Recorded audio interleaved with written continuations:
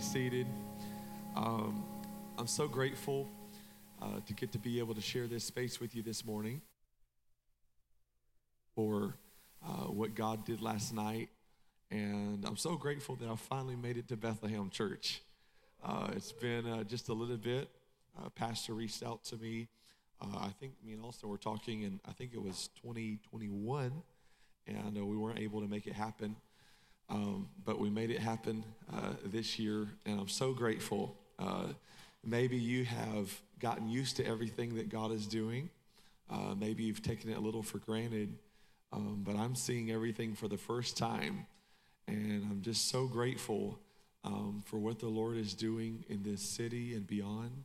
And I see the new building, I see the gym, I see those of you that are serving and helping. I just feel the presence of God, and obviously we haven't even made it to Sunday yet, so I've still not seen everything that makes up this great church and its culture, but I've seen enough to know that God is doing special things, and I'm so grateful to be able to slip in and be a small part. How many of you are thankful for Brother Austin and his leadership? I don't think we can give him enough honor. Thank you so much for your leadership and your kindness to me personally, and just for allowing me to have this space this morning. I want to just talk to you this morning. I want to go through and look at the life of David. And if I had a title to my lesson this morning, it would simply be this: Distinctions of a Difference Maker. Distinctions of a Difference Maker. I love the story of David. I continually go back to the story of David. It doesn't matter how many paintings of him in the nursery there are. It doesn't matter how many people try to preach about him at a Friday night youth rally. It doesn't matter how many people sing about him, talk about him. There's always something in his life that I feel like that I have missed, and I see something that I've never seen before. And so at the expense of exhausting this story and even being repetitive, because I know you know the story of David, I just want to go through his life, and I want to pull out what I am calling distinctions that made him who he was and what he was. And I hope that I can say something that will just be a blessing to somebody and resonate and add value to your life and your ministry. So we're just going to go verse by verse, and I just want to talk. Would that be all right? Would that be all right? Okay, you had me nervous for a second. 1 Samuel 16:1. 1 Samuel 16:1 says this: And the Lord said unto Samuel, How long will you mourn for Saul, seeing I have rejected him from reigning over Israel? Fill your horn with oil, and go, and I will send thee to Jesse the Bethlehemite, for I have provided me a king among his sons. Will you say that last line with me? For I have provided me a king among his sons. Would you say that out loud?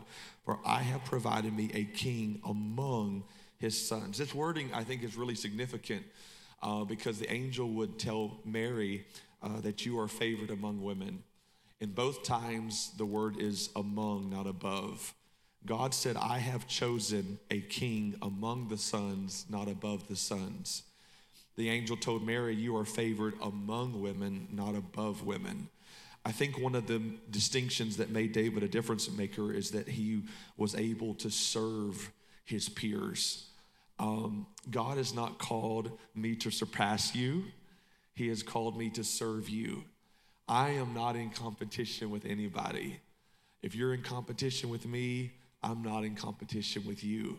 I think it's special when we can cultivate an attitude of servitude. I believe in having drive. I believe in having ambition. I believe in having goals. But God has not called me to be better than anybody else. I'm striving to be better than the old me. I'm striving to be better than the yesterday me. And so I want to be confident enough to know that God can use me, but I want to be humble enough to know that he can use anybody else. I don't have a monopoly on anything significant or special that God has done in Landon's life. He can do in the exact same amount and more in someone else's life. Life gets a whole lot easier when you are just content. You are content with who you are and who you're not. And this first point, I may could spend the whole 35 minutes on this alone. And I want to just unpack this a little bit more.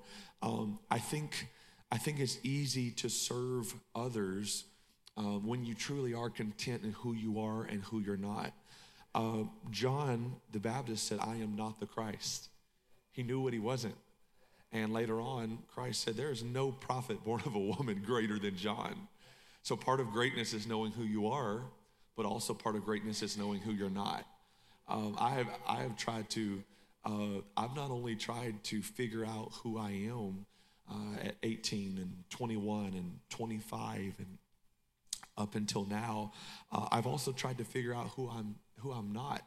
And you know what I've tried to do? I've tried to be at peace with that. Now, I think there's a difference in being new at something and then it's just not you.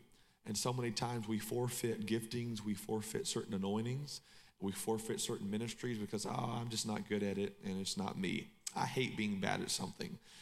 If I'm learning tennis, I want to watch somebody play tennis. I want to watch YouTube videos about tennis. I want to watch you play tennis. I want to read a book about tennis. And then when I go out to play tennis for the first time, I want to beat my instructor. I don't like being bad at something. I'm a conquer-all right now. I want to be an expert right here, right now. And if I'm not, tennis is not for me. That's not my thing. So how many times do we do that when God is asking us to go deeper in prayer? How many times do we do that when God is asking us to teach a Bible study? How many times do we do that when God is asking us to step in the gift of encouragement, prophecy, healing, the miracles, signs, wonders, whatever it may be? So many times we step into something and we're fumbling. We're not quite good at it. And so we think, it's not me. Well, there's some things that are worth pursuing and they're worth being bad at. There are things in this life that are worth being bad at in the beginning because you're going to grow and you're going to evolve and you're going to cultivate. So there's a difference. There's some nuance there, so I want to clarify. There's some things that I've tried and I've tried again and I've tried again, and it's just not me. It's not who I am. And so I'm at peace with that.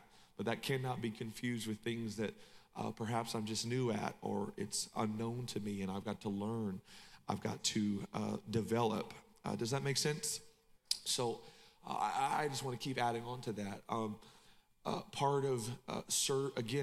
Because it's all interconnected. When you can be at peace with who you are, you won't have a problem serving your brother, serving your sister, and you won't have a problem serving those below you. If you only serve those that are ahead of you, and all of us are in a different place on our journeys. There's some people ahead of you.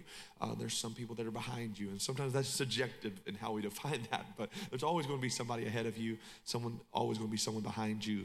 If you can only serve those that are above you or ahead of you, you're being opportunistic. You're looking to get ahead. I want to serve you based on what you can do for me.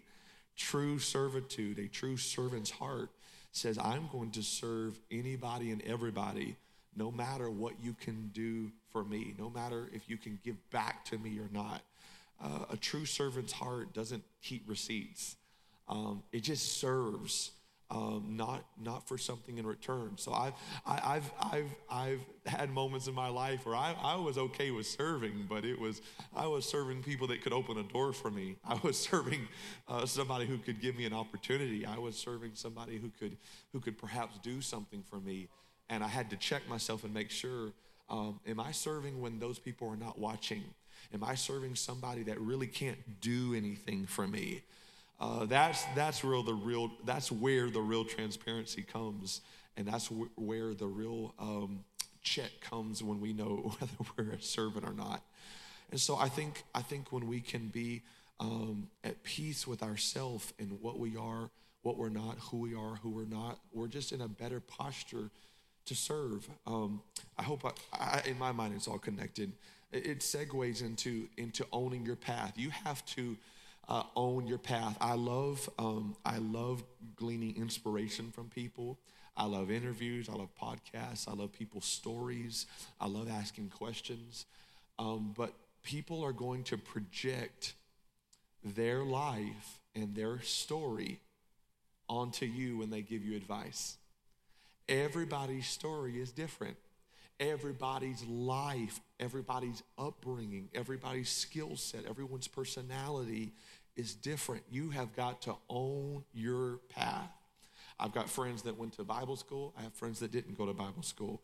I got friends that went to secular school. I have friends that didn't go to secular school. I have friends that went to secular school and Bible school. I have friends that didn't go to secular school and didn't go to Bible school.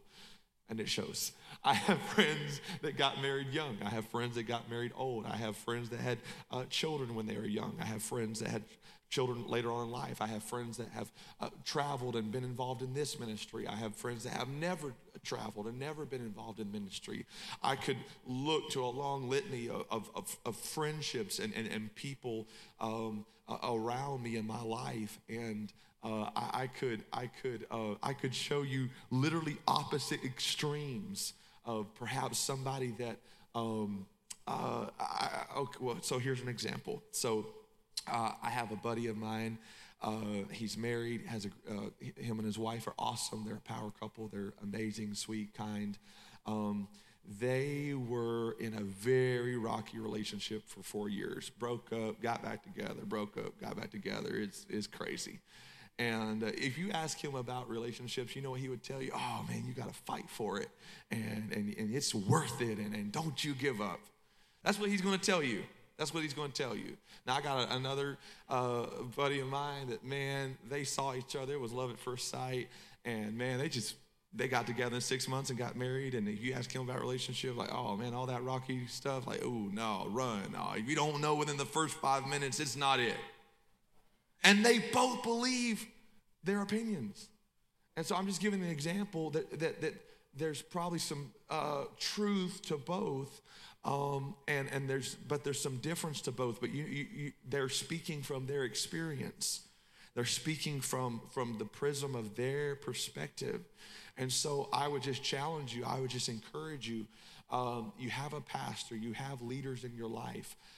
And then there's others that you look to for inspiration. There's others that you look to glean from their life. That's what I do. But at the end of the day, I've got to go back and I've got to say, what does God want for my life? I've got to go back and say, what is God asking of me? I can't put my life parallel to somebody else.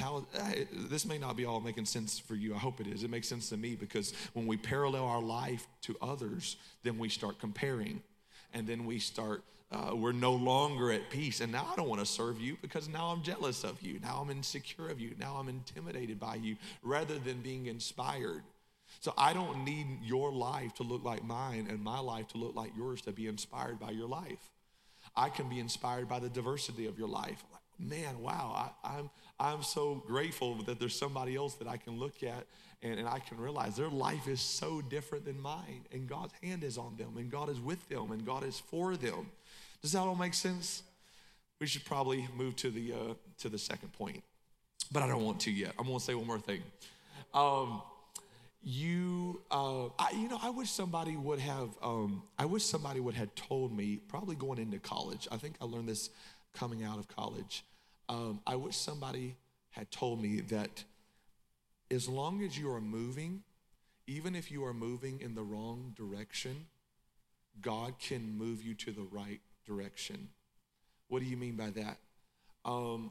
So many times we're trying to compare our life to somebody else, and sometimes it comes from an innocent place of wanting God's will, and we think God's will means that our life has to be perfect and altogether. And so many times I've seen young men and women that have potential and anointing just kind of chill on the sidelines because they would rather try to attain this perfect nothing rather than an imperfect something. Does that make sense? I've seen amazing, talented people that are overflowing with potential sit on the sidelines because they're waiting for an angel to tell them exactly where to live and where to go to college and who to marry, and if they're going to be a missionary, if they're going to start a church, if they're going to stay local, if they're going to go global. And I've seen people that are so afraid to make a move that they do nothing, and they settle for a perfect nothing over an imperfect something. And this is what I realized. You can't steer a parked car. If you are praying, doesn't mean you're perfect, but if you are praying, if you're in the Word of God, you're trying to do your best to be submitted to His plan, to leadership, and you're doing your best to know Him and to make Him known, and you're just doing your best. I am convinced if you are headed in the wrong direction, God can reroute you, and God will reroute you. The will of God is not flimsy. The will of God is not this 2-foot wide path that the moment you take a step to the right and the moment you take a step to the left, oh, you're out of the will of God. Do we think that the sovereign God, the creator and chief of the universe, does not know our mishaps and our missteps? He orders our steps. He orders our stops. This is where it gets a little trippy because, we think we make one mistake. We think something doesn't work out and, we're in plan B.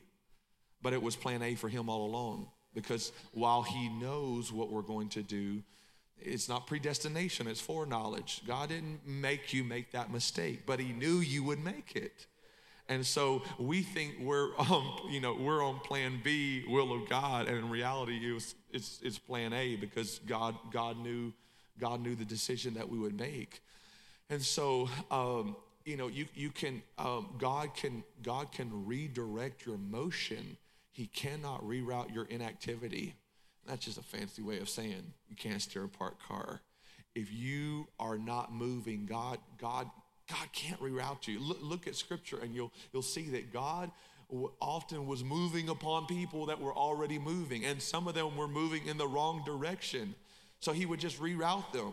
So the narrative, the story that resonated with me, is this okay? I'm off my notes, but it's okay. I remember reading about the Apostle Paul and Isaac said that Paul would be heading to this place, and then he'd be heading to this place, and the Lord would forbid him and say, "Oh, don't go here." And then he would be heading over here, and the Lord would say, "No, go here." And I realized that it is Isaac, right? Is it Isaac or no? You? Yeah, you're. Oh, are there two of you, or are there two Isaacs? Oh man, talking in the talkback mic last night. Now you got two Isaacs. Y'all trying to throw me. I realized that Paul is powerful. Paul is anointed. Paul is gifted. Paul is the Apostle Paul. And how many times was he heading in the wrong direction? And the Lord would say, "No, go here." The Lord would forbid him. The Lord would say, "No, go here." But Paul was moving. Paul was moving. Paul was moving. We do not need to see 3 angels and hear 5 prophets say the exact same thing for us to pray, for us to witness to somebody, for us to be faithful, for us to stretch in the gifts of the Spirit, for us to be used by God in various ways. You've just got to move wherever you can, however you can. And if you are moving in the wrong direction, it's okay to try things out. I want to be Spirit-led in everything. I'd love for the Lord to tell me where to go to lunch today. And I think he said to bail on y'all's cookout and go to Phillips and get corn nuggets again. And so I've got to be obedient to the Lord. I'm sorry. I'd love for the Lord to have told me every job I was going to take. I would love for the Lord to tell me every country that I was going to visit. But there's a lot of things that I stepped out. I said, "Hey, I'm going to fill this out. I'm going to follow that piece that I talked about last night." And so while I believe in the supernatural, I believe in visions, dreams, signs, wonders. I could tell you some stories of some things that are supernatural. Sometimes we forget that the supernatural is supernatural, and we limit the supernatural to the spectacular. We limit the supernatural to the spectacular. God giving you peace as you as you fill out a job, as you fill out a relationship, as you fill out a new season in your life, is just as supernatural as a man of God or a woman of God coming and giving you a word or you seeing a dream. We cannot be afraid of moving. So I would challenge you to own your path. Be willing to go down some wrong paths. Be willing to take some risk that are not detrimental. Be willing to live an imperfect life, not a sinful life, not a reckless life, not a forget God, I'm going to do my own thing life, but a life that says, hey, I cannot cower in the corner. I cannot over-examine and overthink my life to the point that I literally do nothing, but I've got to move and do something. And if I'm heading in the wrong direction, God will move me. That's what happened in college. I was convinced I was going to go back to Dallas and start a church. I was immersed in that idea for a year or so. That's what I thought I was going to do.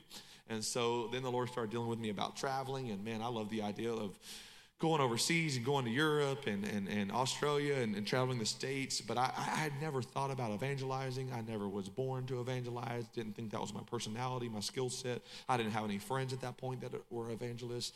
And so it freaked me out. And I mean, it was that classic, Friday night youth conference. I was helping promote the school, and I was in a service, and I just finally went up to the altar and, gave God that good old ugly cry, and was just like, I say yes. And it just freaked me out. It really did. It freaked me out. I didn't have a reference for it. I wasn't planning on doing it. And so little by little, doors began to open.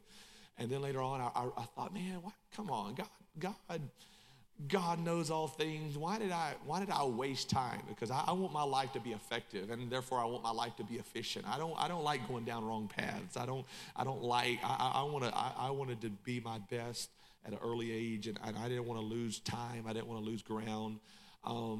But I had to give room for my humanity because God certainly does.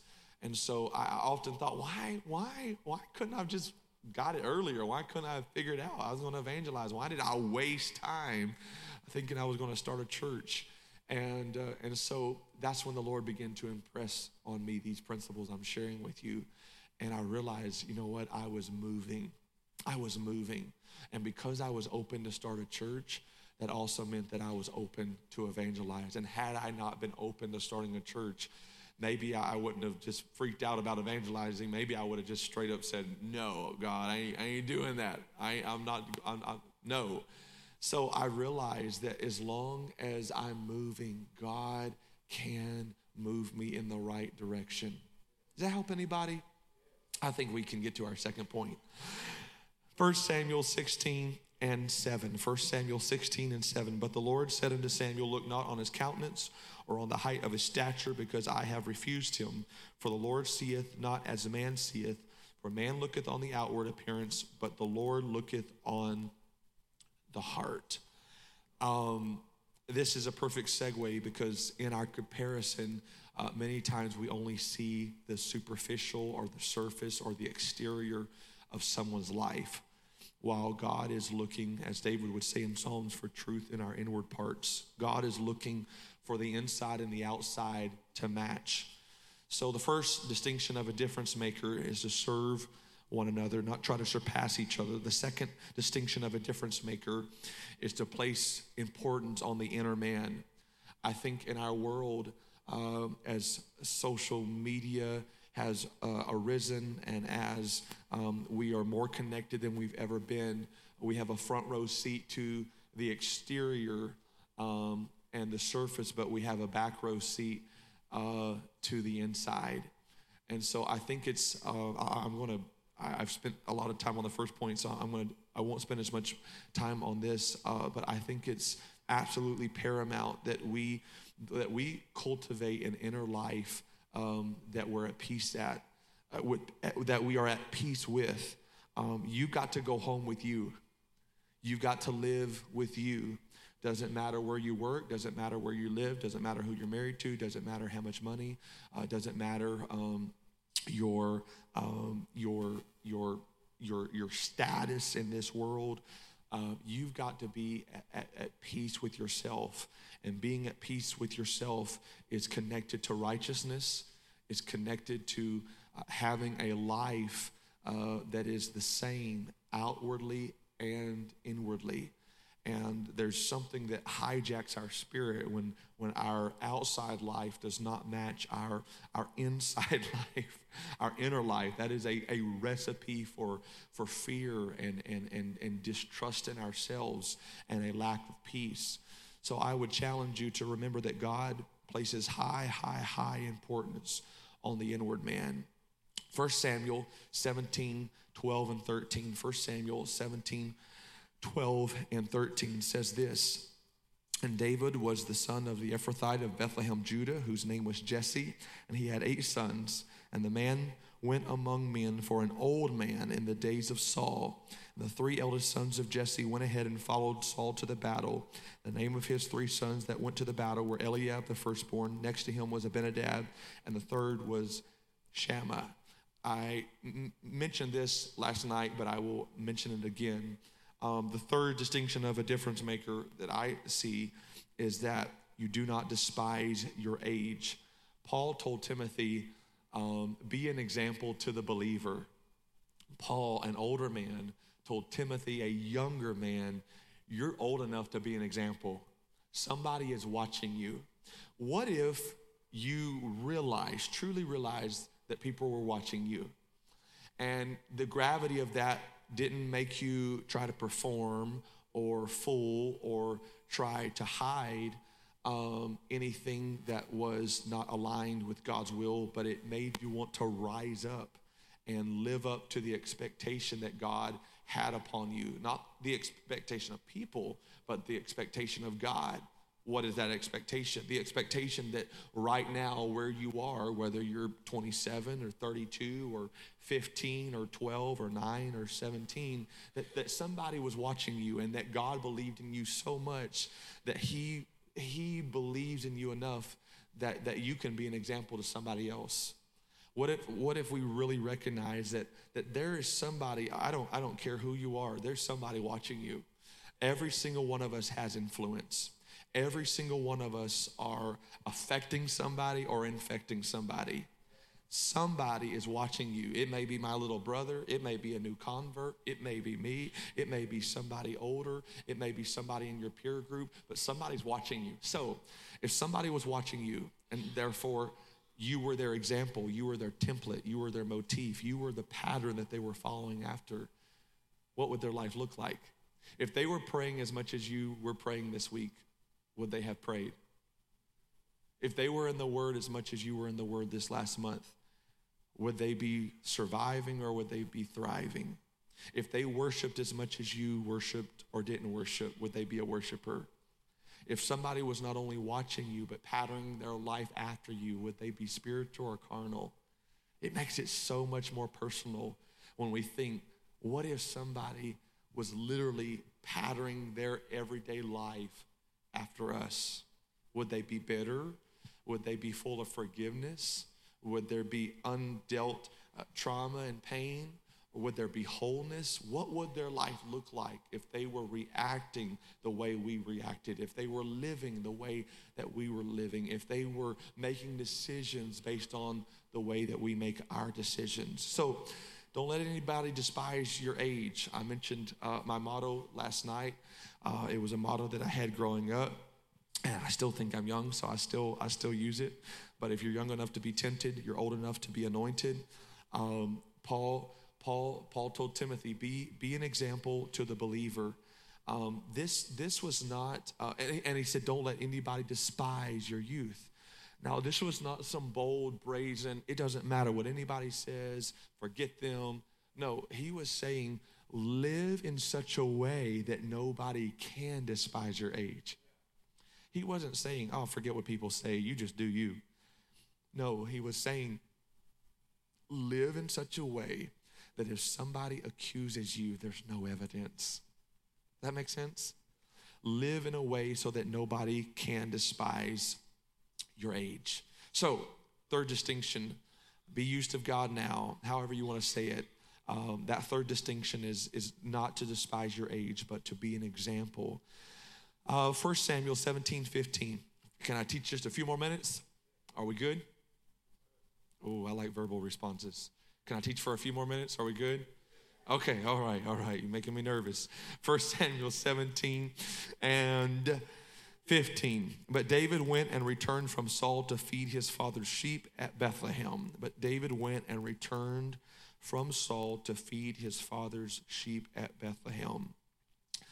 The fourth distinction that stands out that made David a difference maker and made him significant in my eyes is that he was willing to look over the sheep even when he was being overlooked. And if you're going to be involved in ministry, you're going to have to get used to doing things when the spotlight is not on you. You're going to have to be used to doing things without receiving validation and recognition. I don't care what anybody says. Every single one of us want validation. But we have to make sure how we process that and how we receive that. And our ultimate validation comes in doing the will of God. And it comes from his presence. You're going to have people that love you. That you're going to have people that support you, that encourage you verbally, and that is needed, that is healthy. But you cannot live off of the praises of people. You cannot live off of the validation of people. Otherwise, as the old adage says, you will also, if you live off the praises of people, you will die from the criticisms of people. And so I think all of us have to make up in our mind that our true validation is going to come from God, and that means that sometimes we're going to be looking over things even when we are being overlooked. It takes maturity to recognize and to realize that I'm just not going to live for the validation of people. Now, we live in a generation where everybody has a hater. Everybody has a hater. It's a false sense of importance and pride, in my opinion, because we think if we have 257 haters that we're doing something really important. I don't think I just think that's a wrong posture to live from and to live by. As one pastor said, we're not meant we're not living to prove people wrong. We're living to prove God right. Jason Staten said that. It's a powerful quote. You need to write it down. We're not living to prove people wrong. We're living to prove God right. And so I don't think we have as many haters as we think we have, or as we would like to have sometimes. It doesn't matter who criticizes you. It doesn't matter who hates on you. It doesn't matter who's taking a swig of haterade. You got way more people that love you, that support you, that believe in you. I promise you. So that fourth distinction is being willing to look over things even when you're being overlooked. 1 Samuel 17:25. We're going to hurry. What's our cutoff time? Oh, that's a dangerous question. What's our cutoff time? Jamie, what's our cutoff time? Oh, 12. Oh, someone had to say it. I'm going to 12:30 now. 1 Samuel 17:25. 1 Samuel 17:25. And the men of Israel said, have you seen this man that has come up? Surely to defy Israel he has come up. It shall be that the man who killeth him, the king will enrich him with great riches and will give him his daughter and make his father's house free in Israel. Whoever took down Goliath said the king will give him gold bars, going to give him Benjamins, going to give him money. He's going to be rich. Whoever kills Goliath gets money, gets the girl, and the Bible says that his father's house will be free, which means they're not getting taxed. So tell me why everybody is on the sidelines and nobody is making a move to take this giant out. I think you will realize this the older you get. And so here's the distinction that I see. Number 5, you see a reward and not a risk. David saw a reward and not a risk. The older you get, you will realize that life will continually try to cause you to shrink back into the corner and to live a safe existence. You will lose money. You'll get your heart broken. You'll pray for something and God won't answer it. Somebody in your life will get sick and they won't be healed. Somebody will pass away. Life will take a turn that you did not predict, and life will bring some things that are painful, that are unfair, and you start feeling that temptation to be seduced into the corner and try to, there's so much I could say about this, but that's why we will begin to try to over-prepare, and we will try to see every risk and every potential pitfall, and we will begin to live this life on the defense. And if we do not process that in prayer, and we do not live with a trust in God and His sovereignty, then we will take even further steps, and we will become cynical, and we will become jaded, and life is going to punch you in the face. But the moment you start waiting for the punches and expecting the punches and believing that the next moment is going to be another punch, and the next moment is going to, we start living with this posture of pseudo safety. It doesn't matter how much you prepare. It doesn't matter how pessimistic you are. You will never be able to foretell and to foresee all of the negatives that are going to come in this life. You won't. But the problem is, you will foresee negatives that won't happen, and you will perceive pain that hasn't come, and you will begin to live in dark, decadent, downward hypotheticals, and we will exhaust our mental energy on things that never happen. So it's going to seem simple. Some of you won't even think this point resonates with you right now, but it will resonate with you as you get older, and if you think back on this. Continually look for the rewards in life. Continually look for the rewards that God has before you. Do not live your life just seeing risk after risk after risk. Put your attention, put your focus on the reward that God has in front of you. And ultimately, He is our exceeding reward. Ultimately, when our eyes are on Him, He is a rewarder of those that diligently seek Him. We're going to skip that point. We're going to go to 1 Samuel 17:28. 1 Samuel 17:28 says, and Eliab, his eldest brother, heard when David spake according to the men, and Eliab's anger was kindled against David. And he said, why have you come down hither? And with whom have you left those few sheep in the wilderness? I know the pride and the naughtiness that is in your heart, and you've just simply come down to see the battle. So much irony in this verse. So much irony in this verse. I'm going to make this the last point, actually. David's older brother could have been a mentor to him. David's older brother could have been a voice of encouragement. And he said, I know why you're here. I know the pride and the naughtiness that's in your heart. You just come to see the battle. That's a dramatic irony, because there is no battle to even be seen. It's amazing how people on the sidelines fight fictitious battles. It's amazing how people that are on the sidelines are always fighting superficial battles. You've got to beware of carnal voices.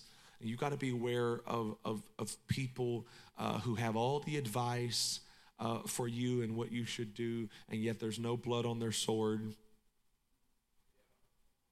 You better beware of people that have really, really shiny armor, and they have no experience in the battle, and yet they want to give you a TED Talk about what you should do in the battle and what you should do with your future. And which I can't tell you the amount of people that told me pursuing ministry would be too risky. I can't tell you the amount of people that told me I shouldn't go overseas. I can't tell you the amount of people that said I should do this first and this first. And some of it was not bad, but you need to make sure you do this in your life, and you need to set up yourself financially with this, and you need to go to this school, and you need to do this, this, and this. And not all of it was bad, but I had to own my path, and I had to be at peace with, but God is asking me to do this, and then God is directing me here, and then God is doing this, and then God, and so nothing wrong with advice, like I said, and there's nothing wrong with people's lives that are different than yours. But what I do have a problem with is people that have not been obedient to the voice of the Lord, and people who have not put the kingdom first, trying to tell you how to live your life when you're wanting to put the kingdom first. and they haven't. The Bible says, seek ye first the kingdom of God and his righteousness, and all these things shall be added unto you. So that tells me something super simplistic. The kingdom of God is not an add-on. Seek ye first, premier, paramount, priority. Seek ye first the kingdom of God and his righteousness, and all these things. So many things can be added onto your life, but the kingdom cannot. You cannot have the kingdom of God as an addition. It must be foundational, not additional. Am I helping anybody? So this is the last thing I want to say. He was on the sidelines. He could have been an encouragement, and yet he's bringing words of fear and despondency and doubt and ridicule.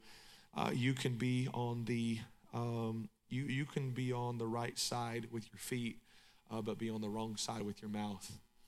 And there's a lot of people that are in church, but their voice sounds like Goliath because they're echoing that fear, they're echoing that doubt. They're not speaking words of bravery and courage and what God can do. They're speaking words that want to cause you to cower in that corner and just live a life of safety and therefore regret. And so he says, well, you just come to see the battle, and yet there's no battle to be seen. He says, why have you left those few sheep in the wilderness? Well, this is two things that I think I can safely deduce, because David is a good shepherd, and that's why he can talk about God being our good shepherd. I don't think I know he didn't leave just a few sheep. He left a flock. And I don't believe he left them in a dry, barren wilderness. I believe he left them in a pasture because he was a good shepherd. So this is what I want to end on. If you forget everything that I've said, everything comes back to the basics. It comes back to knowing God and making him known. When life gets confusing, when life goes awry, when life has you discombobulated, when life has you overthinking, when life has you underthinking, always go back to the basics. It goes back to knowing God and making him known. Are you walking with God? Are you being a witness for God? Everything goes back to that. Jesus said it. Love God, love your neighbor. That's where everything goes back to. So people that don't see value in walking with God will always turn your pasture into a wilderness. And people that don't value being a testimony for God will always turn your flock into a few. Don't let any sideline soldier or any carnal person turn the pasture of prayer into a wilderness. Don't let any carnal person turn those souls, turn that flock that's worth fighting for into just a few. If you love God, you are going to know the pasture of his presence, because he's going to lead you through those pastures. He's going to lead you by still waters. And if you love God, you're going to have a sheep, you're going to have a soul that you're teaching a Bible study to, that you're loving on, that you're interceding, and that you're fighting for. Does that make sense? Don't let anybody turn your pasture into a wilderness, and don't let anybody turn your flock into a few. Can we stand? Thank you so much for letting me talk to you. Thank you for letting me teach. I'm so grateful for this time, and I just want to pray over you. Would that be okay? And if you missed any of the distinctions and your OCD, and I messed up your categories or lists, then you can come find me, and I may even give you a few of the bones that I didn't talk about. And I know that y'all are just begging me to go until 12:20, but I'm not going to accept your false flattery. We're just going to stop early. And I know people are just so disappointed. But I do want to pray over you. Would that be okay? God, I thank you so much for my friends. I thank you for my new friends. I thank you for my brothers and my sisters. I thank you for the family of God. I thank you, God, for you. I not only thank you for my friends, my brothers and my sisters, but God, I thank you that you're our Heavenly Father. Lord, my life's not been perfect, but I am fulfilled. I am grateful. I am thankful for all the things that you've done in my life and the things that you're going to continually do. I pray, oh God, if there could be something imparted in today's session, that, Lord, there would be a hunger, there would be an insatiable desire to want to live a life putting the kingdom first. God, I have many mistakes, God. My life is full of certain things I wish I could do different, or things I wish I could do better. But God, I know that I have followed your will. I know that I am living a life that has fulfilled me, God, because I have said yes to you. I pray that boldness, I pray that tenacity upon my brothers and my sisters. I pray that we would follow you, that we would know, as I said last night, that your peace is not deceptive. God, I believe the kingdom is one of the greatest, wildest adventures in this life. And I pray that men and women under the sound of my voice, whether they're 12, they're 27, 32, whether they're 18, 21, whether they're 9, whoever they are, whatever age and stage that they're at, I pray, God, that they would do bold things for you, that they would, God, not live a life of safety and staying in the corner, but God, they would make moves in the kingdom, God. They would not live a life of hustle and performance, but God, that they would move towards you and move towards their calling. And God, if it so be that they make a wrong turn, God, I just am confident that you're going to move them in the right direction. Let every single one of us go back to knowing you and making you known. And I thank you for what you're doing. I rejoice, God, in every single person in this room and what you are doing in their life. I rejoice over their ministry. I celebrate what you are accomplishing, seen and unseen. And I thank you for our time together, God. In Jesus' name. Somebody say, in Jesus' name. Amen. Yeah, that's all right. Let's give them a hand clap today. How many was enriched by that teaching today? Edified. I feel edified. I feel built up in the Holy Ghost. Thank you, Brother Gore, for obeying the Lord and imparting such wisdom to us. Very, very applicable. Some of it goes back to some of what we were talking about in our adultish life group. Some of that applies. And so, such good stuff. And we're so grateful. How many's ready for another great time tonight? Amen.